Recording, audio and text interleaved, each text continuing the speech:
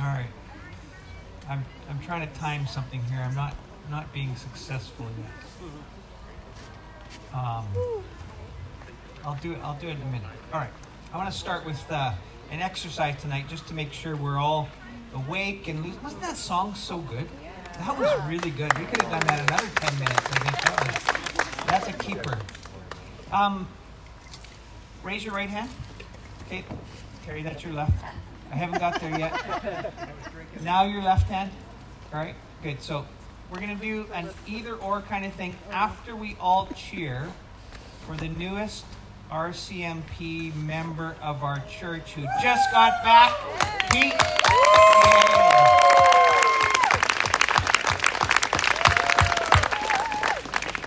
Pete, I thought you might have come up and shared that story. How long have we prayed for you in this role? It's years. Yeah, it was a long time, but Tuesday you got back. Is that right? Yeah. Perfect. We're so glad you're here. Okay, we're going to do an either or. And if I'm going to say two things, and you're going to choose, if the first thing I say is the one that you would choose, right hand, and if it's the second one, then left hand. All right? I know you have to think about this, but we'll do an easy one to start. So right hand for the first one, left hand for the second. Tea and coffee.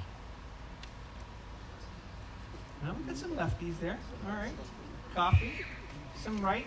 Okay, perfect. Here's another one. Coke or Pepsi? It's mostly righties on this one. A few lefties. All right. Jazz or classical? Val's got both hands up. That's so good. All right, here's another one. Football or football? Pete, you're with me on this one. I know it's lefty, but left hand up. All right. I got one for you. Okay. Left hand or right hand? You have to think about that. Come on. You have to think about it. All right. Are you a righty or a lefty? Thai food or Chinese food? What was the first one? Thai food or Chinese food? Nice. Oh, we got a lot of Chinese food lovers here. All right. I don't have to take you guys out for lunch. I know that. Tomato or tomato? Shelly? Yeah, Shelly's got her left hand up. Look at that. We knew that one was coming. Sacramental or spontaneous? I'm fooling with you. I'm fooling with you because, well, let me tell you why. When we preach this series, I have instructed others to go into the text. We can read the book. We can all do that. But what I want to do is I want to make sure that we're diving into Scripture. Well, I'm going to break my own rule tonight. Because when we read chapter 10, Sacramental Prayer by Foster, I think it is so rich that I want to highlight a couple of things that I think are there. Now, I qualify for seniors parking at Rexall Pharmacy now. This means that you get a parking spot as close to the door as possible. 55 and over, right? It irritates me like crazy. I know I'm getting older. But they also say that the older you get, the wiser you get. And finally, I think I'm beginning to see the depth and the value of prayer. I told you the story of Wales this week. I want to be telling stories of that in my own life, in the life of Southside frequently. Martin Luther once said, "To be a Christian without prayer is no more possible than to be alive without breathing." Others remind us that a prayerless life is a sinful life. Without prayer, we are functional atheists. And our desire as a church this summer was to grow in prayer. So, some are taking full advantage of reading in Foster's book and following along in the study guide and just leaning into prayer. I have a ways to go. I have a lot to learn. I have discipline to put into my life in various areas here. But I am bound and determined that prayer will become the priority of my life. For without it, the life that God designed for us is impossible. I want to challenge you and invite you this summer, and tonight as we listen, I want to invite you into that kind of life. But how? Well, I told you I was messing with you when I said sacramental or spontaneous, because it's not always either or. Sometimes it's both and. My guess is that many of us are spontaneous. We come to this idea that, hey, prayer just needs to be a spontaneous thing that comes from within, and we have ignored the sacramental. But I want to give 4 reasons that Foster gives us for why sacramental prayer is so crucial for us. Here they are. First, he says it helps to create an imagination for prayer. Have you ever heard people say, I don't know what to pray? One of the reasons I don't pray is because I don't know what to pray.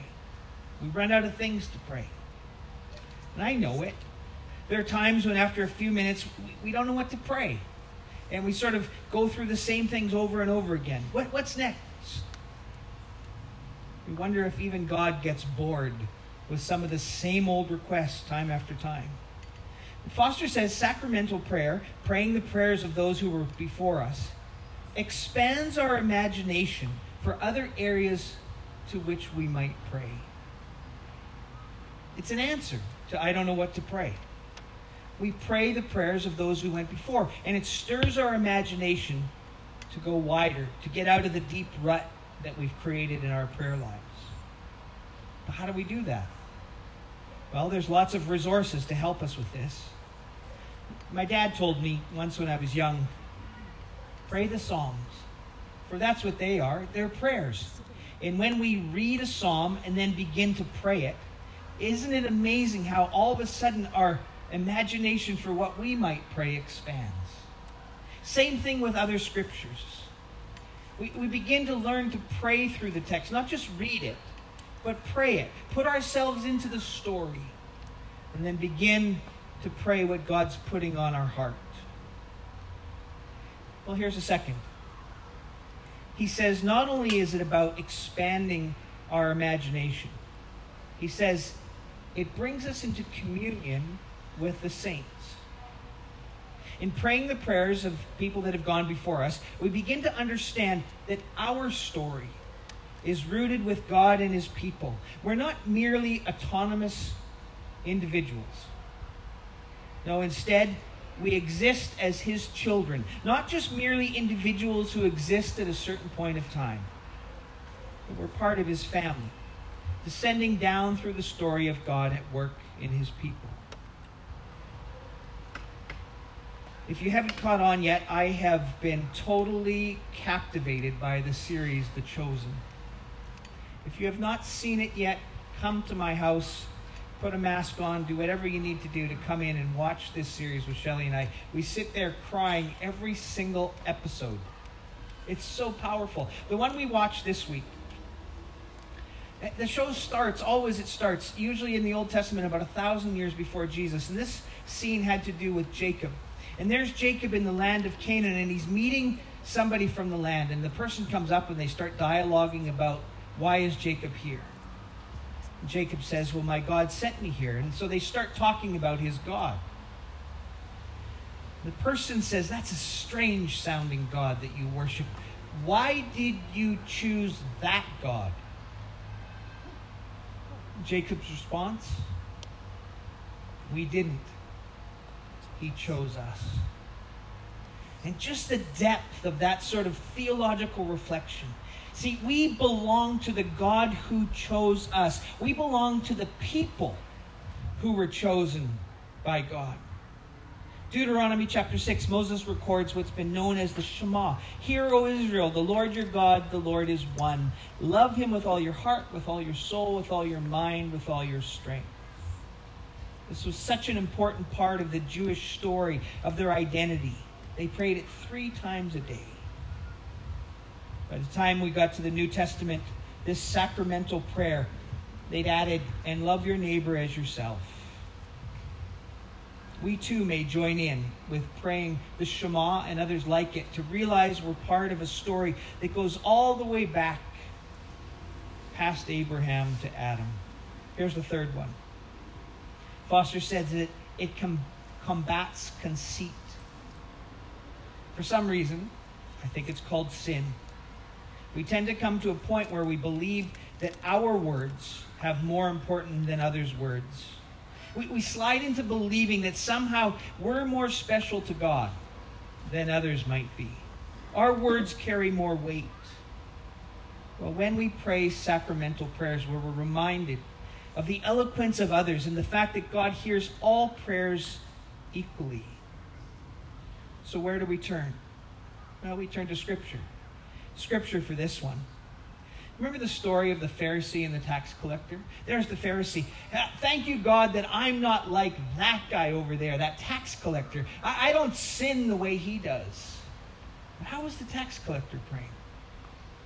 He was beating his chest and he was confessing his sin before the Lord. Or how about the time when Jesus in the Sermon on the Mount taught his disciples to pray, including saying, and don't stand on the street corners where everybody can see you. No, instead, be humble in your posture and in your position. Well, another resource that's been very helpful to followers of Jesus over the years is the Book of Common Prayer. It's an Anglican prayer book. It's been around for 500 years, filled with Scripture, filled with common prayers that give language that tells us that we belong to this story and we're no different than anybody else. Last one. Sacramental prayer develops community.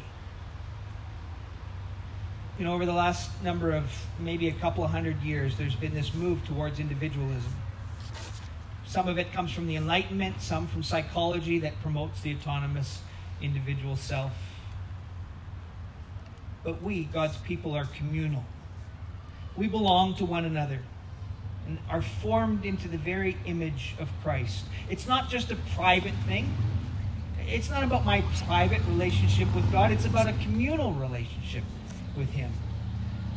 We are an ethical community, not just a collection of individuals.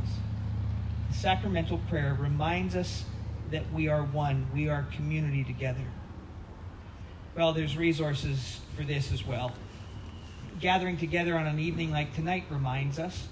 Even when we sing, it's a prayer to Him that reminds us how much we need each other.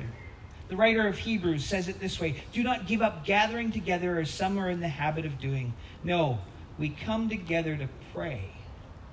We come together to pray so that we rid ourselves of the worldly mentality that our faith is private. Oh, it's personal, but personal inside of the idea that we're communal.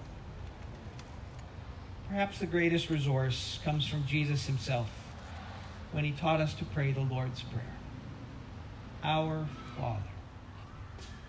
We spent 2 rich months earlier in the year focusing on this sacramental prayer, this prayer that's already been scripted for us. And how rich was that to realize that God is calling us into a new kingdom, to join Him on mission in our neighborhoods. Well, you each have the sheet that Craig gave out that put together a little bit. If you flip it to the other side from where we were singing, you'll see 4 sections, part of the story, participating with God's people, practicing obedience, participating with God's people, Book of Common Prayer. See those 4 sections? Here's what I'd like us to do for 5 minutes. I want us to get into groups of 4 or 5. Practice safe distancing as best as we can.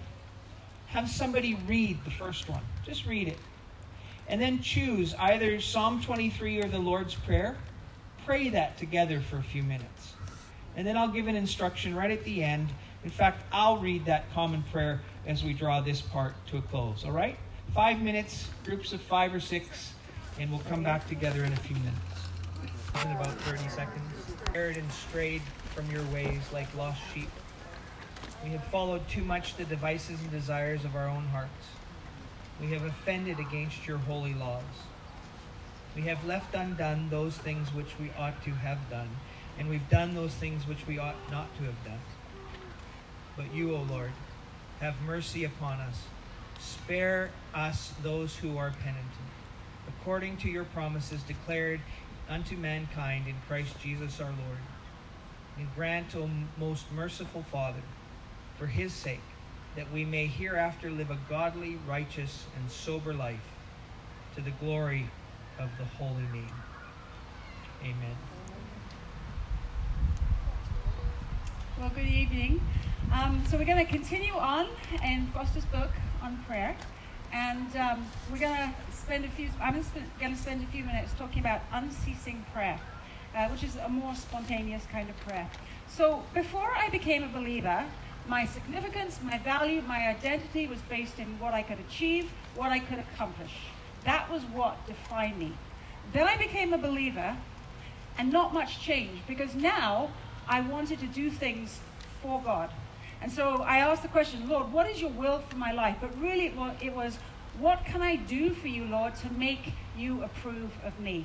See, I wasn't really entirely converted at that point. And I was asking completely the wrong question. But then over time, I began to ask a better question, which was, Lord, who do you want me to be? And how can I become that person?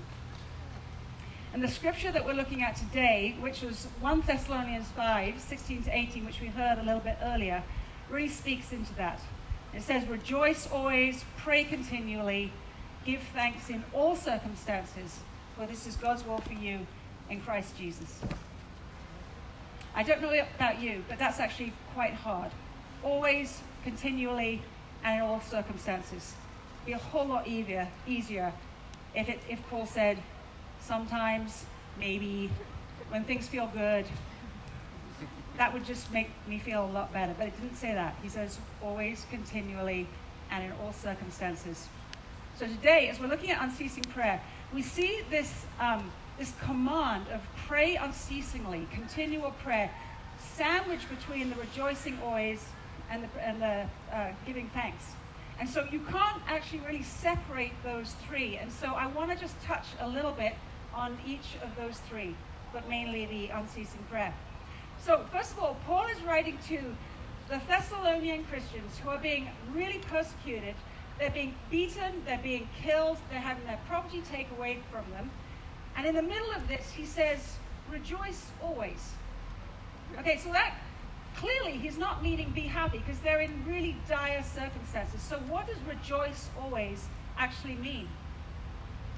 And he's basically saying, have great joy in, have great delight in the person of Jesus, the one who is constant, the one in whom they have their identity, the one who gives them hope despite their circumstances. And then out of that joy comes adoration and praise.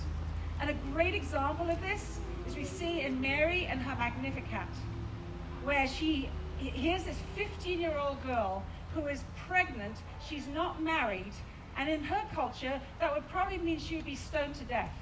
But she says, my spirit rejoices in God, my Savior, because she trusted in God's unchanging nature. She knew who he was, and she knew who she was in him and in his people. And she was firmly rooted in him, so she could rejoice. And we too face difficult circumstances. Maybe you have lost a job. Maybe you are having tensions in your household. Maybe you have had a life-altering moment that literally turned your world upside down. But in the midst of this, Paul is saying to us, as much as he was saying to the Thessalonians, whatever your situation, choose to delight in God because of who he is, the one who is the same yesterday, today, and forever. So how might we actually do this? Well, Cam even mentioned in sacramental prayer about going to the Psalms, and I'm going to say the same thing.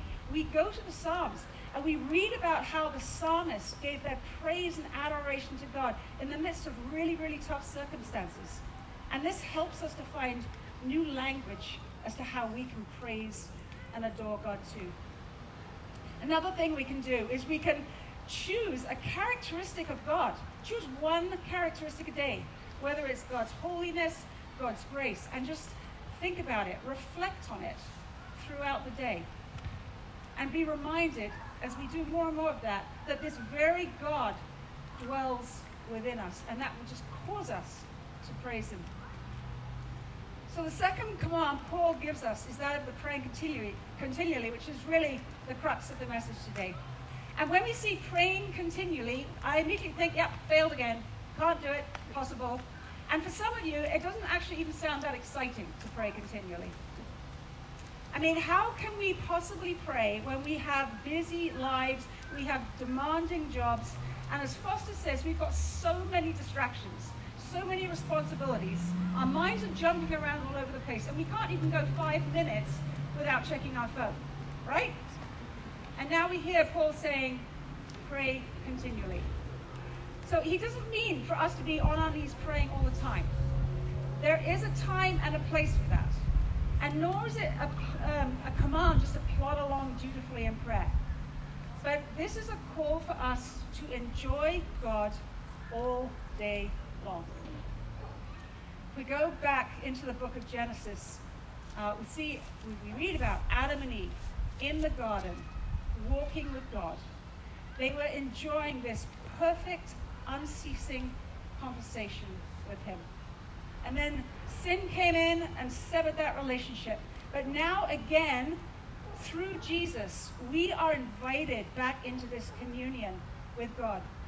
And it's not that we are to pray every second, but it's that we have a posture of complete dependence and attentiveness to him. So often we think of prayer as this thing we do in a little allotted time, and then we go about the rest of our day. But we cannot divide our time like this, because when we separate God from our daily lives, then God just becomes this little niche in the corner of our lives that every now and again we open the door and invite him into our lives. We must be willing to bring all of our thoughts, the good, the bad, the ugly, the sinful, the shameful, all of them into a conversation with God, rather than just thinking about them, because we think all the time. And so when we bring it into a conversation with God, we move from this self-centered monologue into this God-centered dialogue. Cam and I, we love to go to Whistler, and when we go in the summer, and we just love to walk, and we walk and walk and walk. And in those times of walking, we sometimes have these great dialogues back and forth, and then there's other times where we just sort of have the odd little comment here and there. And then there's other times when we're walking that we actually don't say anything at all. But we're really aware of one another's presence. We're really attentive to one another. We know what each other's mood is. We know usually what the other person's thinking. And so it's kind of like that with God. We need to be attentive wherever we are, whatever we're doing, to what God might be wanting to say to us, or what we might want to be saying to him. So we need to be ready to offer that prayer for the co-worker that's sitting across the desk from us. We need to be ready to offer that prayer for the neighbor who we just saw crossing the street. We need to be ready to pray when we suddenly are faced with a temptation that's right in our face. So we are to live one thought away from prayer all the time.